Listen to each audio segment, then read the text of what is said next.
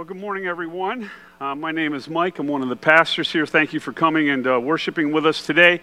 We are now in part 6 of our 8-week series that we have entitled Genuine Follower. And this series is designed to help all of us, whether you're a brand new Christian or whether you've been a Christian for a long period of time, to understand what does it mean to live an authentic Christian life. Now, for some of you, the things that we've been sharing have been brand new information to you. For others, it is review. And regardless, we all need this. We all need to contemplate and understand what it means to live a fully devoted life to Jesus Christ. And it's difficult, and we need to be encouraged and challenged. So I'm going to just kind of dive in this morning, no fancy illustrations. We're going to start off with a big idea. It's up here on the big screen, and it's this. For today, a genuine follower of Jesus recognizes God's ownership of all things, everything, one's possessions, oneself, and then they faithfully steward all of those things to advance God's kingdom. That's what an authentic follower of Jesus Christ does. Now, this is a challenge for most of us, because if you're anything like me, you want to be in control of your life. We pride ourselves in the ability to own things. We work hard and we sacrifice to purchase a car, or to buy a cell phone, or to acquire a home, or to save for retirement, or to build a business. We also pride ourselves in being in control of the things that are going on in our lives. We work hard to improve our education and expand our skills and strengthen our body and grow our mind and express our creativity. And so the idea that God is both the owner of everything that we possess and the owner of our very selves, and that He has the right to determine what we do with those things, it rubs us the wrong way. But the bottom line is this: that's the reality of living an authentic Christian life. And that's what I want to show you this morning as we make our way through Matthew chapter 25. We're going to look at the parable of the talents. It's going to be verses 14 through 30.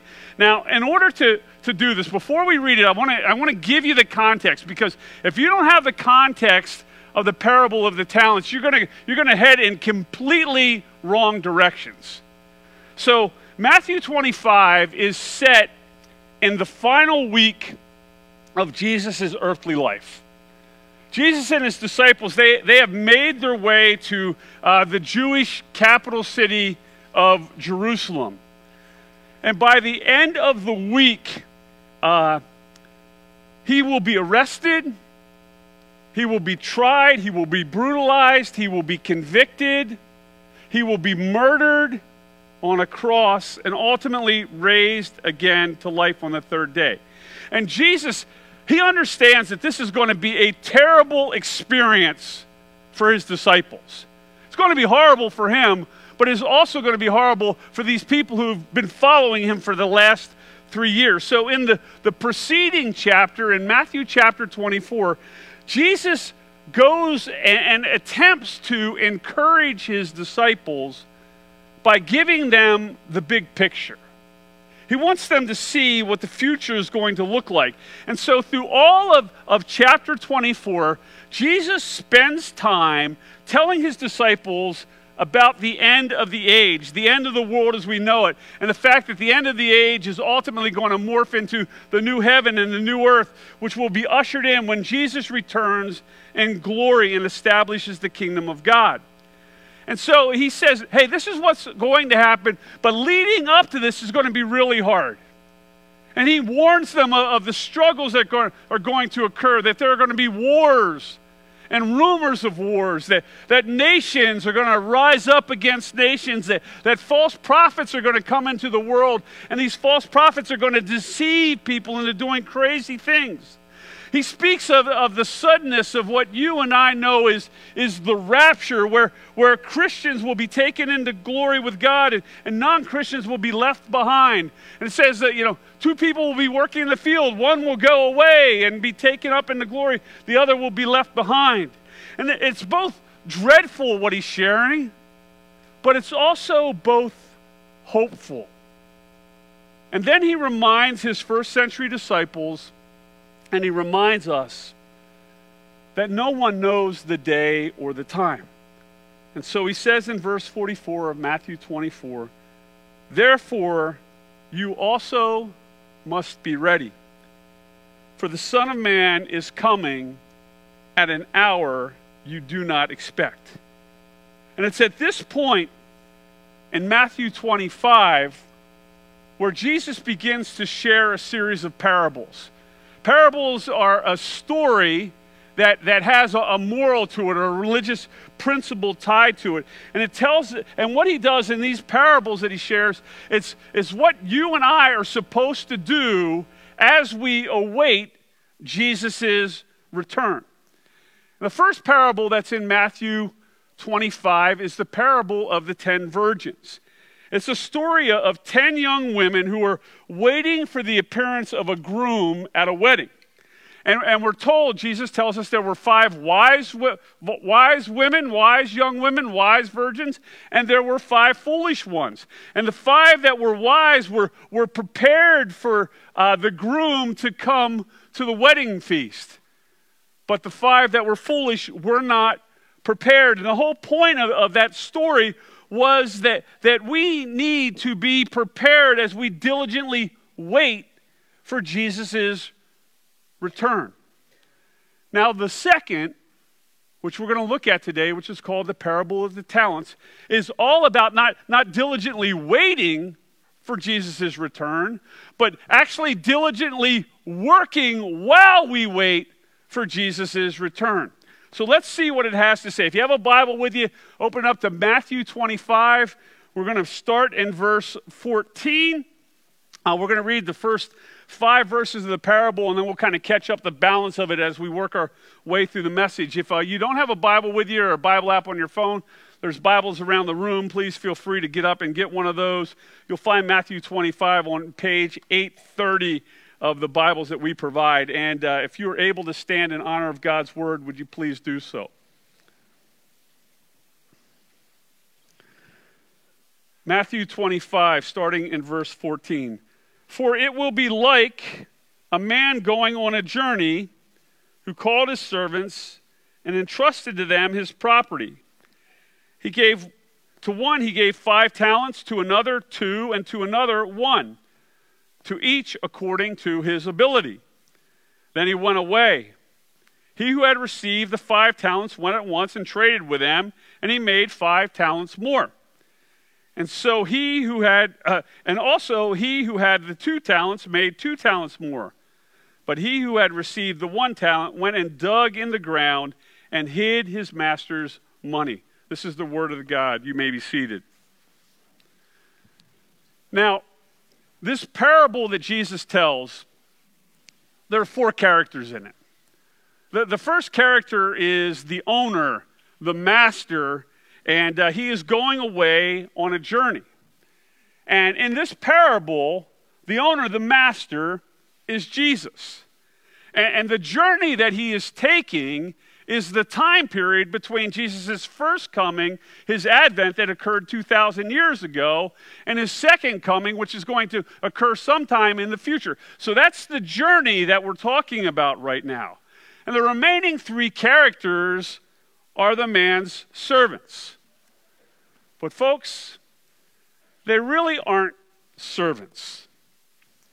They're actually slaves, because that's what the Greek word doulos actually means. It means slaves. And it has been gently translated by the editors of the ESV Bible to servants. You see, the ESV editors, they knew that slaves was a loaded term in the 21st century, so they tried to moderate it a little bit, to make it a little bit more palatable. They're making it kind of like, I was sitting in the chair here as we were singing, the thing came to my mind. I remember as a kid, I used to watch Batman. And Batman had a butler. And I think his name, was it Arthur? Alfred, that's what, I knew it wasn't Arthur. It was Alfred. Folks, we're not talking about Alfred here, okay? Alfred was working for Bruce Wayne of his own desires. Folks, we're talking slaves. And when you and I, we hear the word slaves, we are immediately taken back to the chattel slavery of the 17th, 18th, and 19th century that brutalized and dehumanized 12.5 million Africans. That was a slavery that was Afrocentric. It was a slavery of chains and beatings and rapes. It was a slavery where there was virtually no possibility of freedom. And it was a slavery that in some ways still haunts our culture today. But that wasn't the slavery of the first century Roman world.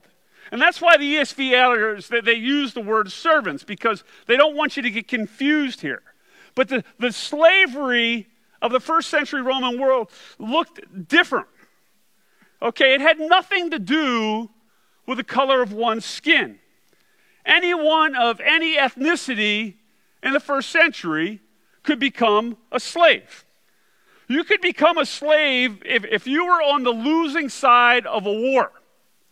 You could become a slave if you didn't pay your debts, if your parents needed cash and you weren't the favored child, your parents could sell you into slavery. If you broke the law, the judge could sentence you to slavery. If you were born to a mother who was a slave, regardless of who your dad was, you became a slave. You could even give yourself into slavery voluntarily if you wanted to escape poverty. And of course, you could be taken into slavery forcibly. And as such, the slaves in the first century were wildly diverse. They could be Italians, Greeks, Egyptians, Ethiopians. They could be highly educated and highly skilled. They could be an accountant who messed up and went bankrupt and got sold, to pay his debts, became a slave. They could be business owners or managers, or they could be someone who's unskilled. Yet while they were diverse, they've got one thing in common. And that one thing is that they are owned by a master. Now, some of these slaves, especially those who were highly skilled, served as overseers and managers in their master's household. They were highly trusted, and they had great freedom to act on behalf of their master. And that was the case of these three guys that Jesus is talking about in his story. And these are people, where the master represents Jesus, these slaves, they represent followers of Jesus Christ. People like you and me.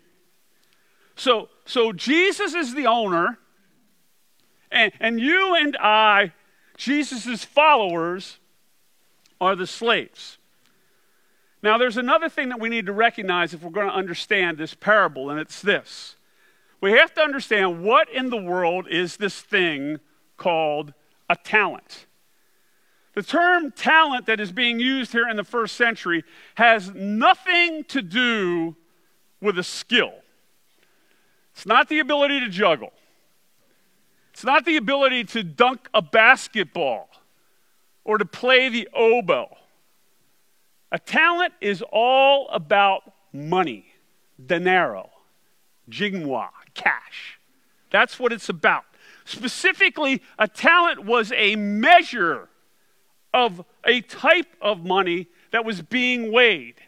So it depends what type of money is getting weighed is how much a talent is actually worth. If you had a talent of gold, worth a lot of money, $2.2 million in today's market. If you had a talent of silver, which would be the same weight as a talent of gold, it was roughly worth $24,000.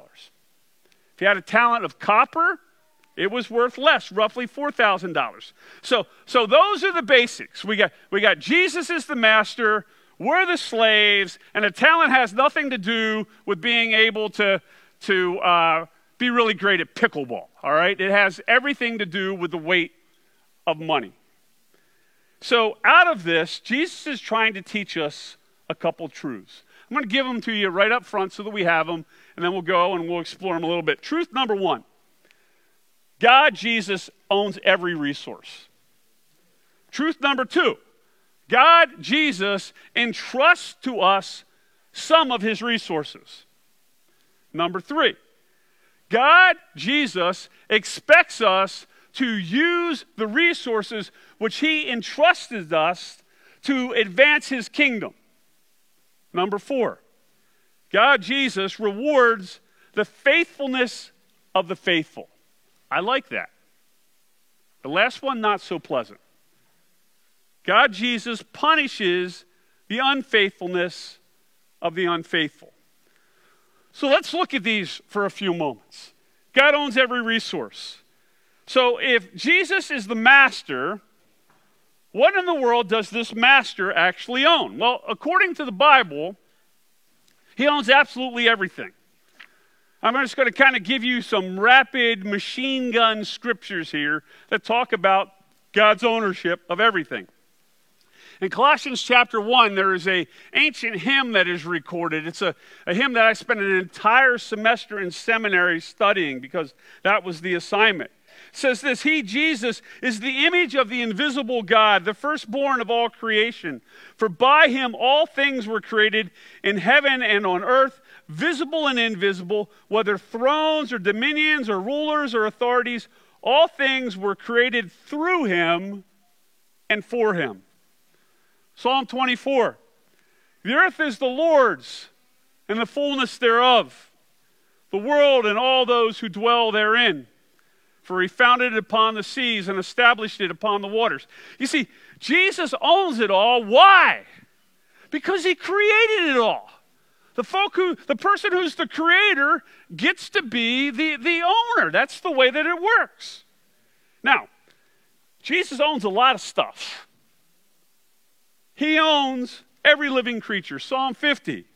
For every beast of the forest is mine, the cattle on 1,000 hills. I know all the birds of the hills, and all that moves in the field is mine. If I were hungry, I wouldn't tell you, for the world and the fullness are all mine. I don't need you, basically, he says. Jesus even owns us. 1 Corinthians 6. Or do you not know that your body is a temple of the Holy Spirit within you, whom you have from God?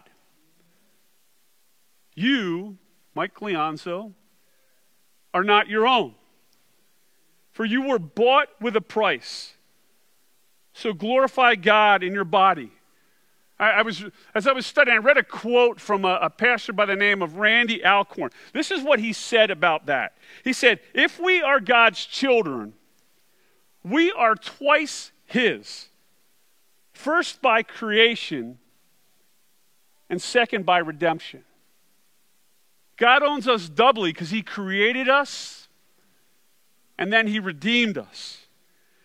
But he doesn't just own us, he grants us the ability for you and I to do the things that we actually do. In Deuteronomy chapter 8, we read this, you shall remember the Lord your God, for it is he who gives you power to get wealth, that he may confirm his covenant that he swore to your fathers, as it is this day.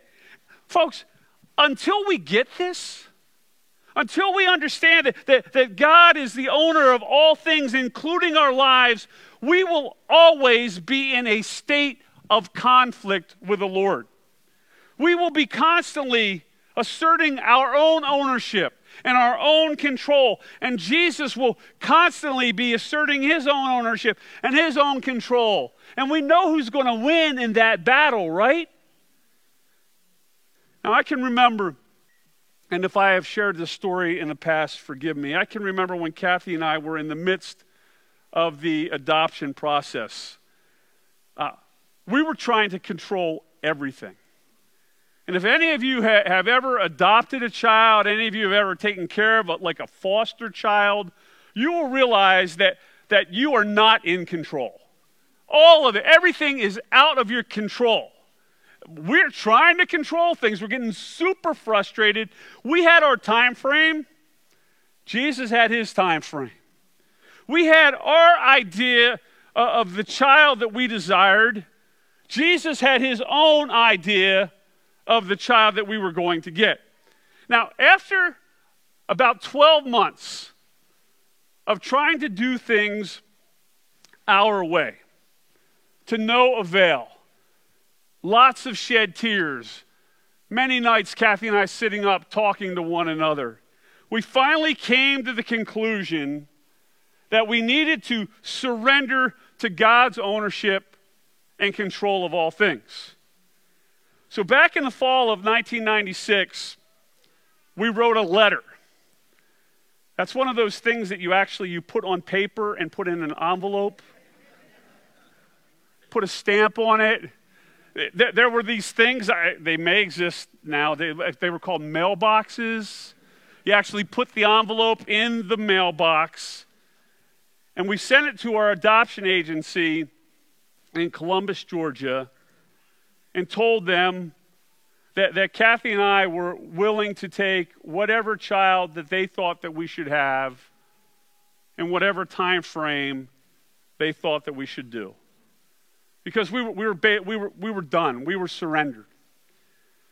3 days later, before the letter ever arrived at the adoption agency, Kathy receives a call and tells the adoption worker tells us that our daughter Nicole had been born.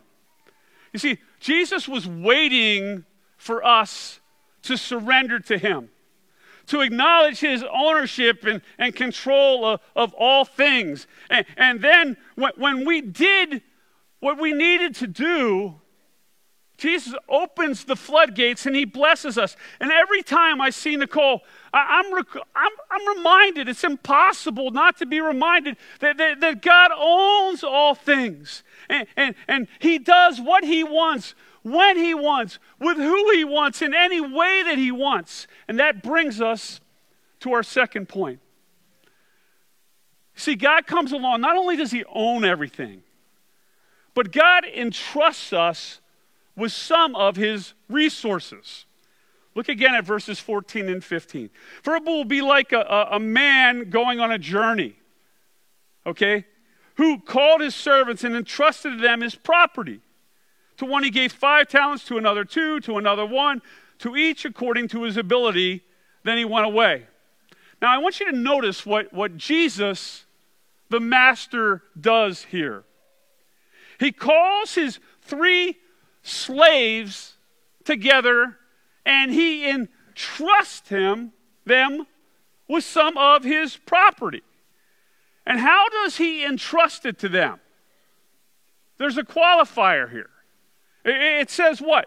He does it each according to his ability.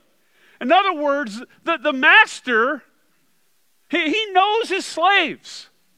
He knows their capabilities. He knows what they could be trusted with. He didn't give them more than they could handle, and he didn't give them less than they could handle.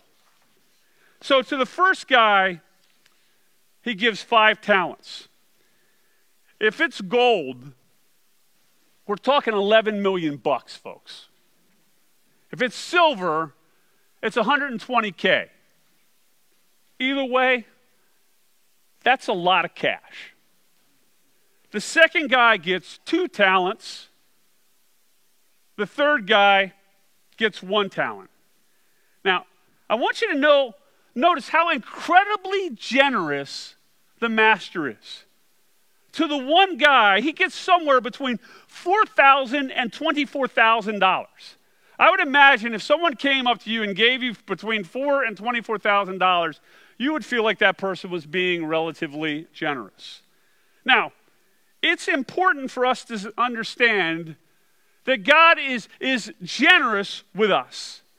But he doesn't entrust every person with the same amount of his possessions. Now, why is that? Folks, we're all different.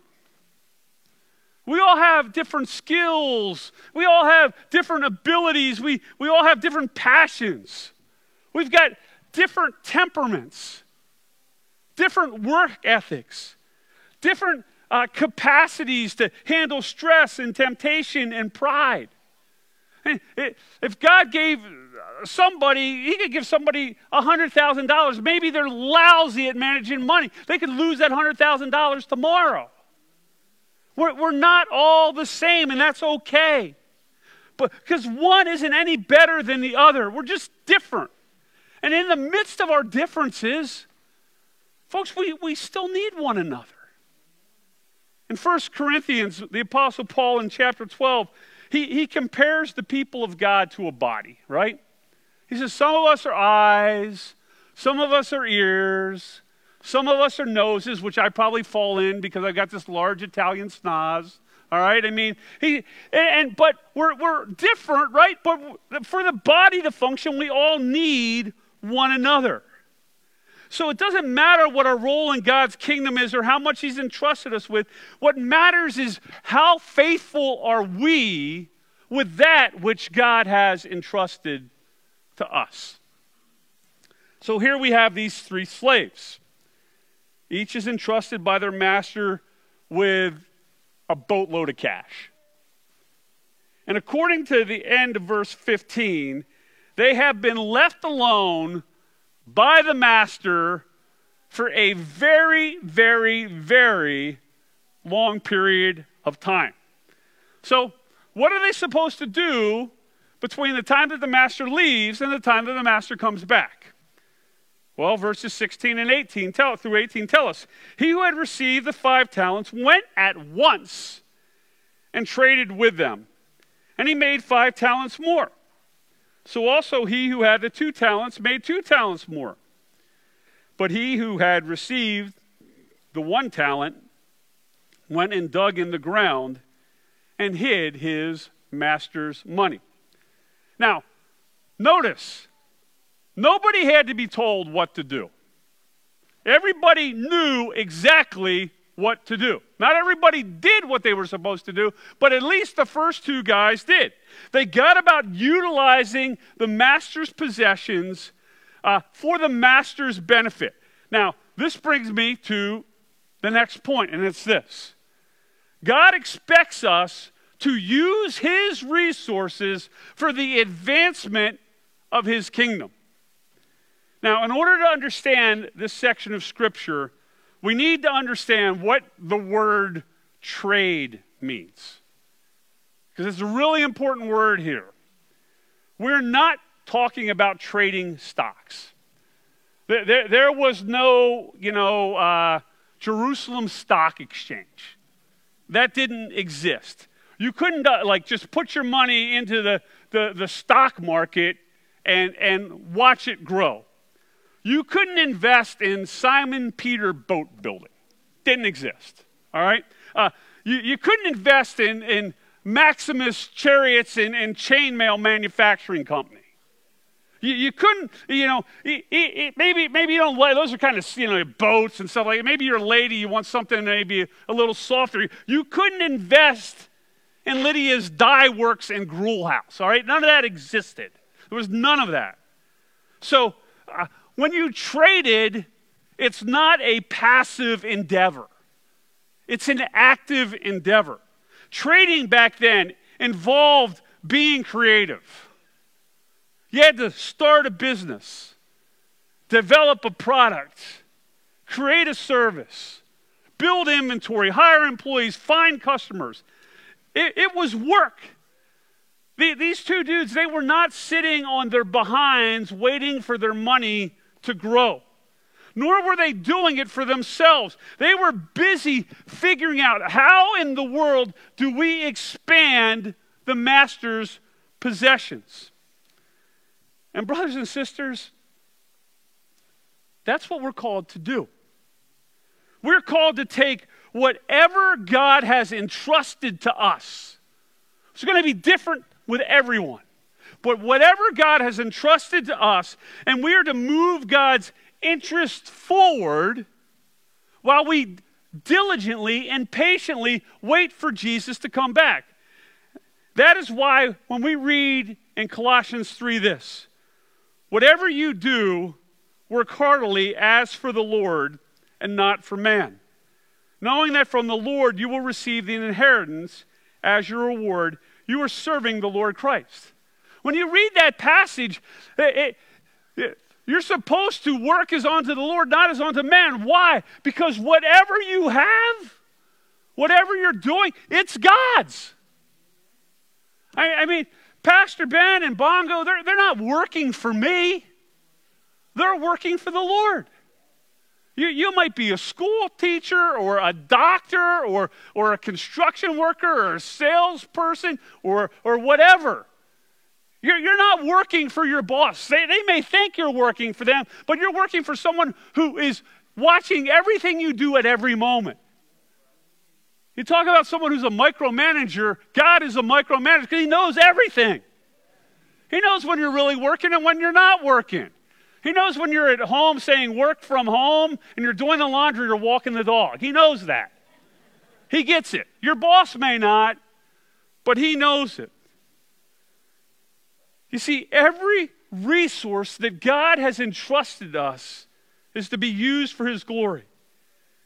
God has entrusted me and the elder board and our church staff with this church family and all of its resources. And as such, we are called to advance God's kingdom, not our own. The same is true for you. God has entrusted you with a house, or he's entrusted you with an apartment, or it may even be just a room at a boarding house. But he's entrusted you with that. What are you going to do with that to advance God's kingdom? He has entrusted us with a car, with a savings account, with a job or Social Security or welfare. He's given us an education. He has placed you in a country that is overflowing with freedom, with relative safety, and lots of opportunity. He's given us all of those things. And we are called to be faithful with all of them to advance his kingdom. And while we wait for his return, we're to use all of these things ultimately for his glory. And we are to share the resources that God has entrusted us. And we are to care for them and we are to grow them, not for ourselves, but ultimately for him. This reminds me of the beginning of Psalm 115. The field hockey team at Harrisburg Christian School, I think this was their life verse, if I remember right. Not to us, O Lord, not to us, but to your name give glory for the sake of your steadfast love and your faithfulness. You see, all the resources that God has provided us, even the ability to beat women over the head with field hockey sticks, all right, is for God's glory. It's ultimately there for him. Now, the first two slaves, folks, they figured it out. They took what the master entrusted to them and they doubled it. If the first guy had been entrusted with gold, he took it from $11 million to $22 million. If the second guy was entrusted with gold, he took it from $4.4 million up to $8.8 million. That's what I'm talking about. That's amazing stuff. But then there was this third slave. And you cannot forget at this point that these slaves represent people who profess to be followers of Jesus Christ. You can't forget that right here. The slave was entrusted with a measly $2.2 million. He's got a lot of cash. Even though he didn't get what the other slaves got, he got a lot. And sadly, rather than getting busy rather than working, rather than using what God had entrusted to him to expand God's kingdom, he instead buried it in the ground and waited for the master's return. So which one of these slaves describes you? And which one of these slaves describes me? What are we doing with the resources that God has entrusted us? Are we actively using them to advance God's kingdom? Are we seeking to give God a good return on that which he has invested in us? Or are we burying them in the ground, using them for ourselves and ourselves alone? What are we doing with the place where we live? What are we doing with the car that we drive? You say, Pastor Mike, how can I use the car for God's glory? You stand out front in the lobby here one day and you watch what happens. There are people using their cars for God's glory all the time. Miss Dottie shows up and she's gone and got Miss Ella. Somebody else has brought another person. Gary Hall's car disgorges people out of it. And they're using the car for God's glory. What do we do with that? What do we do with the job that we have? How are we using that for God's glory? Or the education we've gained, or the hobbies we enjoyed, or the time and talents that we have been given? I mean, we have all of these things because God has given them to us. I have a friend who's a politician. I talked with them one day, and I was encouraging them to use their office for the glory of God. And this individual broke my heart because they said, no, I can't bring my Christian life into the work that I do at the Capitol. I could have wept right there. I could have wept. God isn't asking you to beat people over the head with your Christianity. But he's asking us to use whatever he's entrusted to us ultimately for his glory. What do we do with the hobbies that we enjoy? Or the time and talents we have been given? Are we other focused on intentionally using what God has given us for the advancement of God's glorious kingdom? Or are we self-focused on our pathetic little fiefdom that we have? I challenge you to seriously consider these questions. And folks, I'm preaching as much to you as I'm preaching to myself. Because there is a day when Jesus is going to come back and he's going to hold us accountable for what we've done. And if he doesn't come back in our lifetime, he doesn't come to us, every one of us is ultimately going to go to him. We don't know when. And he is going to hold us accountable. That's exactly what happened to our slaves. Look at verses 19 through 23. I'm watching the clock, making sure I'm under control. Now, after a long time, the master of those servants came and settled accounts with them. And he who had received the 5 talents came forward, bringing 5 talents more, saying, Master, you delivered to me 5 talents. Here, I've made 5 more talents for you.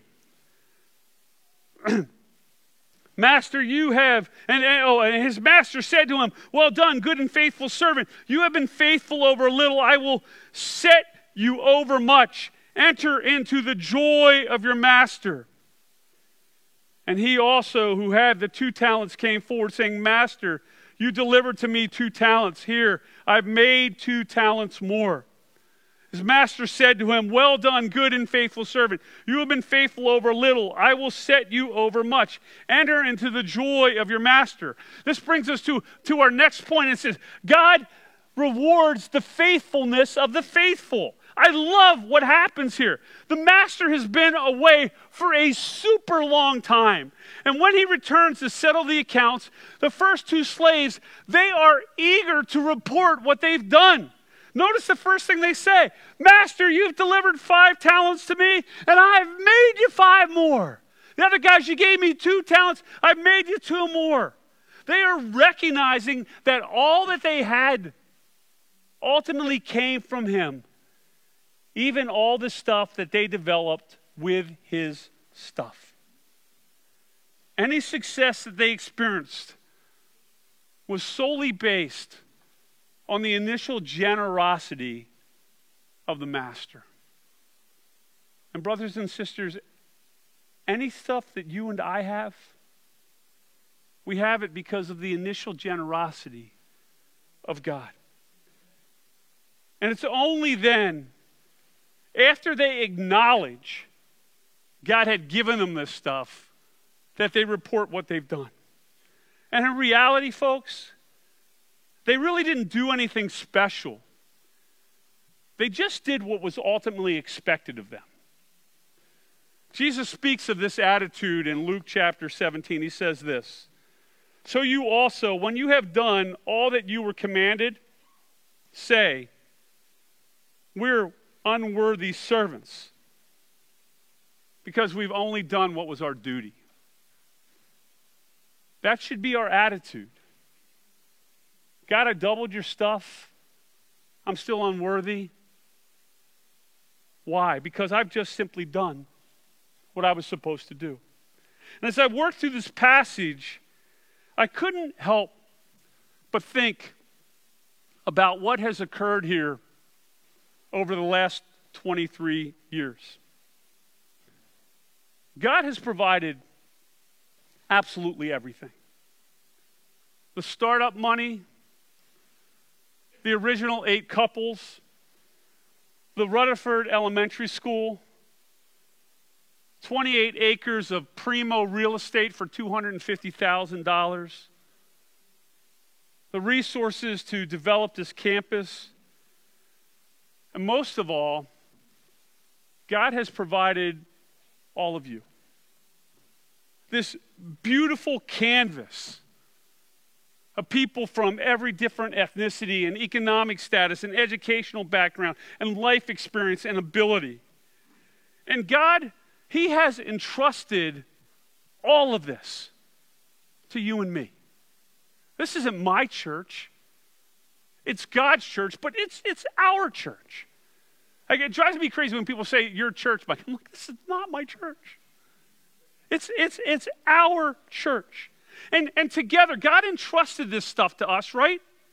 And we went to work using His resources to advance His kingdom.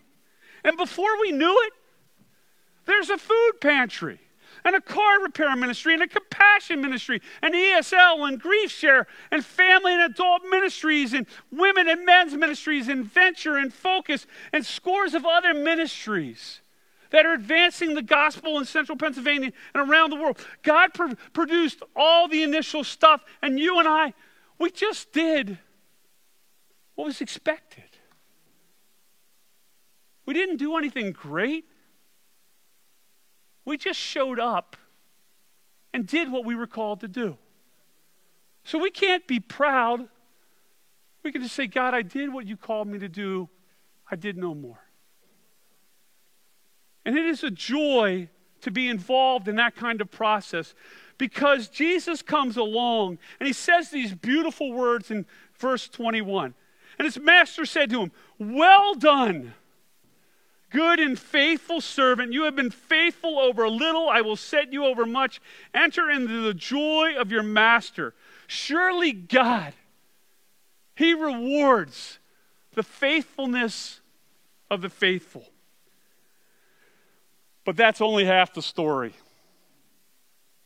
Here's the flip side. Not everybody uses what God has entrusted them for the advancement of God's kingdom. There are some who fail to be faithful, and in that case, we find the final slave. Look at verses 24 to 30. He also, who had received the 1 talent, came forward saying, Master, I knew you to be a hard man, reaping where you didn't sow and gathering where you scattered no seed. So I was afraid, and I went and I hid your talent in the ground. Here, you have what is yours. But his master answered him, You wicked and slothful servant. You knew that I reap where I have not sown, I gather where I have not scattered no seed. Then you ought to have invested my money with bankers, because they may not have a stock market back then, but they did have banks. And at my coming, I should have received what was my own with interest. So take the talent from him and give it to the one who has 10 talents. For to everyone who has will more be given, and he will have an abundance. But from the one who has not, even what he has will be taken away. And cast that worthless servant into the outer darkness, in that place where there'll be weeping and gnashing of teeth.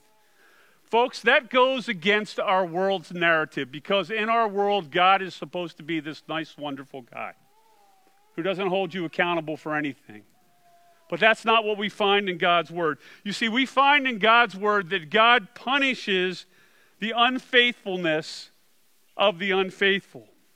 And much of this speaks for itself, so I don't need to belabor it, but there is one thing that I don't want us to miss. In the beginning, I told you that the master represented Jesus and the 3 slaves represented people who have professed faith in Jesus Christ like you and me. However, the fact of the matter is this. There are some people who identify as Christians, but their actions prove that they are really imposters who have deceived themselves and others, but they're not deceiving God. The 3rd slave was such the person. How do we know that? Briefly, 2 reasons. Reasons I've gleaned from reading a commentary of a person, John MacArthur, much smarter than me. Reason number 1. The 3rd slave produced absolutely nothing with which God had entrusted to him. He didn't even attempt to advance God's kingdom. He did nothing of the sort. It would have been one thing if he tried and failed, but he didn't even do that. You ask any staff member who comes here to Living Water, I sit down and I have a conversation with them when they start, and I tell them this. When you lead your ministry, I want you to dream big. I want you to plan thoroughly. I want you to give everything that you have. And if you fail, I want you to crash and burn big. Why? Because we gave it all. I want it to be a complete, massive destruction. Because when we fail, it won't be because we didn't prepare. Now, that wasn't the slave. He didn't even try. But there is a second reason how we can be sure that servant was a pretender. And it's because he didn't really know the master. Remember, he says that I knew you to be a hard man, and then you reap where you didn't sow and gather where you didn't plant or whatever. And God comes back and he says, you knew that I reaped where I didn't sow and I gathered where I didn't or plant or whatever. But notice God never acknowledges that he's hard. You see, this servant, he didn't even understand his master. And that's how it is with a lot of people in this world. They don't look at God through the lenses of the Bible. They look at God through the lenses of the world, through the lenses of their experience, through the lenses of our culture. And they conclude that he is mean and nasty. But the fact of the matter is we have this glorious God who it is true, he is a God of wrath, and he will come back and he is going to punish. But he is also the God of salvation. The God who went to the cross and died on our behalf so that you and I might live. And he is calling us to advance that kingdom. That everything that we have in our lives should be designed to point people to Jesus, to what he has done on the cross, to point people to their great need to be forgiven of their sins, and this great Savior who has done the forgiving for them and who's paid the price. And so as we leave this place on Super Bowl Sunday, 2024, one day closer to either when Jesus is coming back or one day closer to when you're going to go meet him yourself, I pray that you will look at all the things that you have and you will ask yourself, how am I using these resources which God has entrusted to me for his kingdom and his glory? Let's pray. Lord God, you are so good. Lord, you should have crushed us. You should have destroyed us, Father. We are full of sin. Yet in your great love, you sent your Son to come and live and die and rise again so that, Lord, we might be saved. Lord, thank you for the sacrifice that Jesus has done on the cross. Thank you, Heavenly Father, that your Son took your gifts that you entrusted to him and used them for his or for your glory. I pray, Heavenly Father, that this church family, Living Water Community Church, whether we have a lot that this world thinks is a lot or a little that this world thinks is a little, that all of it would be designed and used for the advancement of your kingdom. And it's through your Son's name we pray. Amen.